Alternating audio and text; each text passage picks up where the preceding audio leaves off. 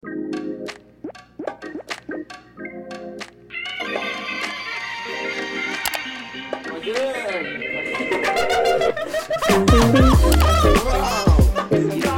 everyone, I'm Nadia. Hi, I'm Aaliyah. Hi, I'm Namira. And this is Operation Tomatometer. So, first things first, welcome back to Nadia. Welcome back, Nadia. So, we missed you a lot. We had a whole episode without you. So sorry. So yeah, if you haven't seen that, go check that out, where Aaliyah, our executive producer, Elliot, and I all watched the newest Netflix film, Don't Look Up. So, go check that out. It was a great episode. I really enjoyed watching it. And thank you. It's great to be back. But going right into it, remember to rate us 5 stars on Apple Podcasts. All you have to do is look up Operation Tomatometer and scroll down to the bottom and rate us 5 stars. We have 50 reviews now, which means we are a quarter of the way there to getting certified. It's that simple, and everything is linked below in the description. So, what are we covering today, guys? Well, if you haven't been living inside the Matrix, or maybe you are, then you'd know. Come on. No. Then you know about the franchise's newest film, The Matrix Resurrections. So, the original film, which is just titled The Matrix, came out in 1999 and was revolutionary in the world of science fiction film, and it also revolutionized a technique known as bullet time, which I'm sure everyone is familiar with. So, it shows a dystopian future in which humans had AI, which turned out to be sentient, and they mistreated them, and they eventually go to war with each other. And eventually humans realized they were no match for the machines, and they were eliminated or sent to the Matrix because the sky was scorched out by the humans, they no longer had solar energy, and so the machines ended up needing to feed on human life for support. Yes, now, with this 4th movie in the franchise, it covers events 60 years later, following the Matrix Revolutions. It follows Thomas Anderson, the main character of the entire franchise, who is also known as Neo, who is trying to figure out and determine whether his reality is a physical or mental construct, and once again, Neo has to choose between the red or blue pill. Now, with his memory resurfacing at some point in the film, he now knows what he must do, and he tries to reunite with Trinity and free her from the Matrix. So now let's get into our Rotten or Not segment, where we're going to put our heads together to try to predict what the tomato heads at Rotten Tomatoes gave the film. So first we're going to start with the critics' score. So what do we think critics gave the film? So I think the critics would have given this film a 64%. I feel like just the premise and plot in itself would have been seen as a little unnecessary, almost like this 4th movie shouldn't have really happened. Just to erase its existence. But I just kind of feel like it was a little redundant of the earlier movies, but I'll go more into that later. Well, I'm not really sure if it happened. Sorry, that was a very poor Matrix joke. I kind of agree with you there. I actually gave it, I think it's going to be around like a 61%, only because critics might have also been like the plot was a little obscure at times, and it was kind of poorly paced. So I'm going to go a little lower than you guys. Those are very specific scores, but I'm going to say it's around, I wanted to say a 50, but maybe more a 55. They did a lot of things very well, and the critics' score was probably in the middle right there. So now, will our lovely producer please hand us the critics' score? Drum roll. Oh! Wow. Whoa! 63! That's insane, Nadia. Wow. I'm close. The last time I was this close was Squid Game. Oh, okay. That was so long ago. I'm shocked. Wow. I didn't think it was going to be that high. I mean, hey. My critiquing skills. I was only 2 points off. Alright, so I mean, but you were still very close. A 55 to 63 is only math 8 points? Guys, right? Nah, let's keep the math. Not here. Alright, yeah, so that was the critics' score, but like, personally, like, as like audience members, what do you guys think the audience might have rated this movie? Well, there's a debate if we think they would have gone lower or higher. Right now, my guess is 70 for audience. I think they would have been generally close to the critic score. I feel like there might have been a general distaste for this film, but I still think that some fans would have felt, I mean, it came back after, 20 years? I mean, fans, you gotta appreciate seeing Keanu Reeves and Carrie-Anne Moss on the same screen again. Mm-hmm. I mean, that's just in itself pretty cool, so I think some points for that. What do you guys think? Well, after that weird eye contact, I I do want to agree with Nadia. I did also rate it a 70 personally because I feel like as someone who hasn't seen the first Matrix, like going into this movie blind was a bit of a challenge. And I definitely had to like really focus on this movie, and I think sometimes that became a little like too like niche, like something that I couldn't really catch up with. Yeah. So I need to have that context, and I couldn't fully like acknowledge it or like appreciate it for what it is. So sometimes like that kind of held me back. I think that like the technicalities were done really well, like VFX and all of those things. Like it looked great on the screen. Like I really like that. So I agree that the audience score was very close to the critics' score. What did you say your 70. 70? So I'm going to say it is a 65 since the critics' score is a 63. Okay. Because I feel like it is very close. The audience would have had maybe the same reservations about it as critics would have. One thing that I noticed that fans might not have been happy about was that there was no actual bullet time in it, as far as I could tell. They mentioned bullet time, like within the world of the film, but that's a very different thing from like what we know as bullet time, like what the original film revolutionized. I spent the entire film waiting for that. Where was it? They had many opportunities to do it as well. Did. So now will our lovely producer hand us the audience score? Whoa. Wow! It's the exact same. Wow! I actually wasn't really expecting that. So we were right that it is very close. We were right. Do we agree with this? Because we said we agreed with the critics' score, so now that we know that both give the same. I mean, we're a blend of critics and audience, so yeah. I do agree with both. Me too.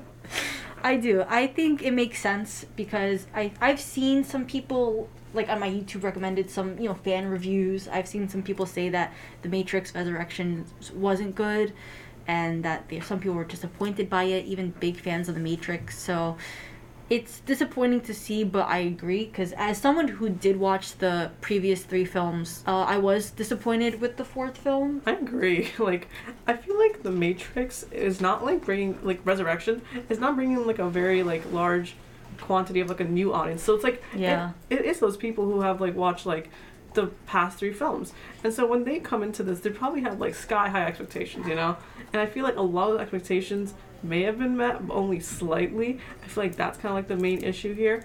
I disagree. I don't think that people would have come into it with very high expectations. I didn't.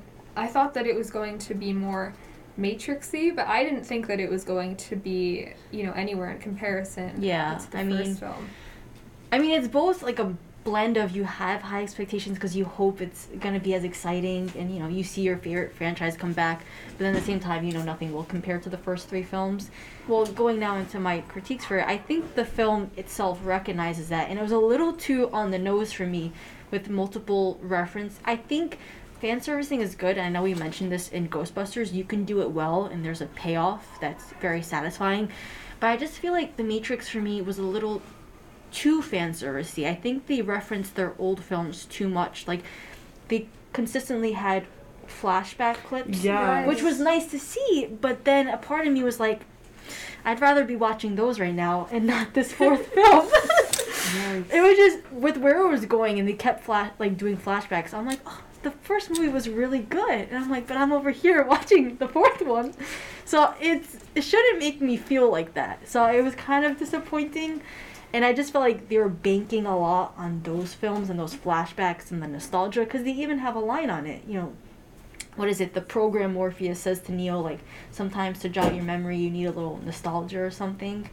And then even Jonathan Groff's character, Agent Smith, and he was very on the nose with, like, the analogies. And he was, because, in that, like, that scene at the beginning where he's like, a reboot, and they're talking about their game, but everyone knows it's about the Matrix, and it's like it's exactly what's happening, and it's like, oh, that's a little too on the nose for me. It's almost fourth wall breaking, but not quite. So a lot of the film revolved around Neo and Trinity and their relationship, and Neo trying to get her back even though she still believes that she's Tiffany.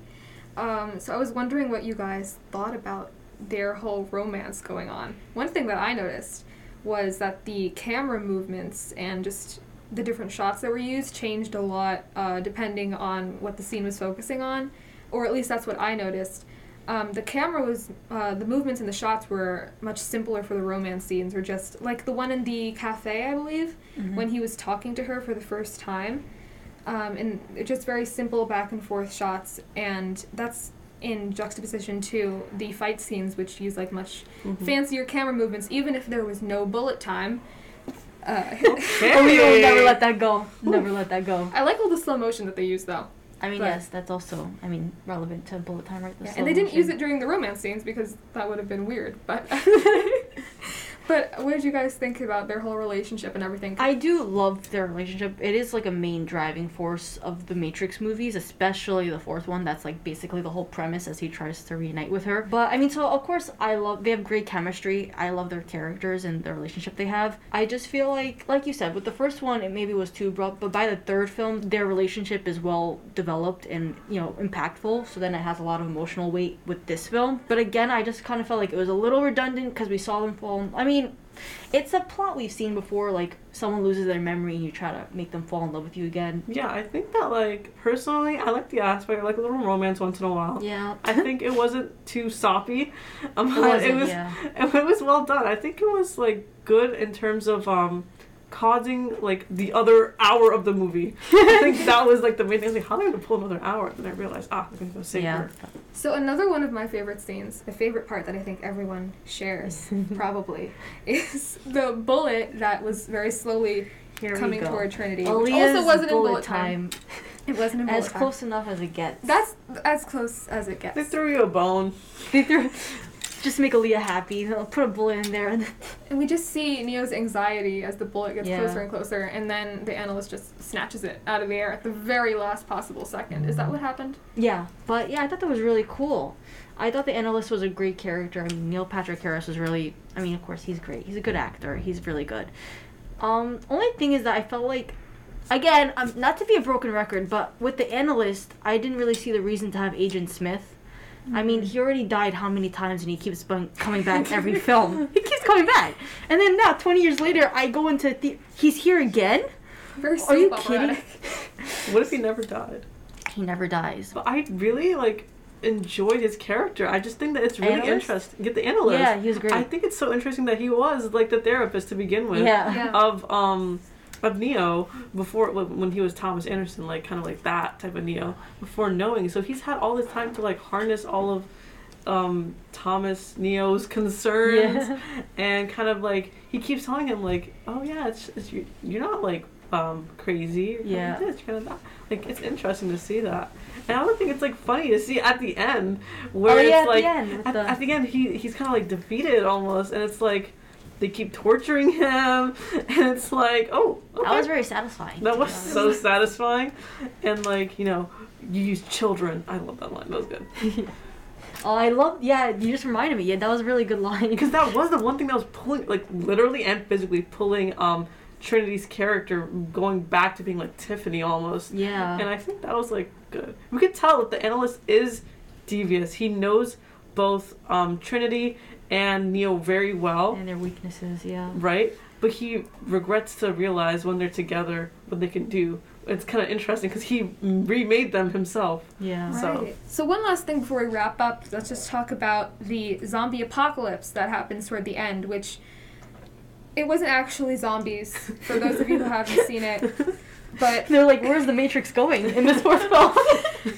But I love this scene, even though it blew my mind because of how absolutely insane it was. But I was so happy that we got to see this, because this is something that we never knew that we wanted, but we needed this. We needed to see the Matrix interact with random people on the streets, and they all just run wild. It was actually kind of disturbing, and my mom was very disturbed when we saw these normal humans be possessed or whatever by the Matrix, and then they jump out of their buildings, and that just shot of seeing bodies plop to the floor, it was very disturbing and morbid, but definitely sci-fi.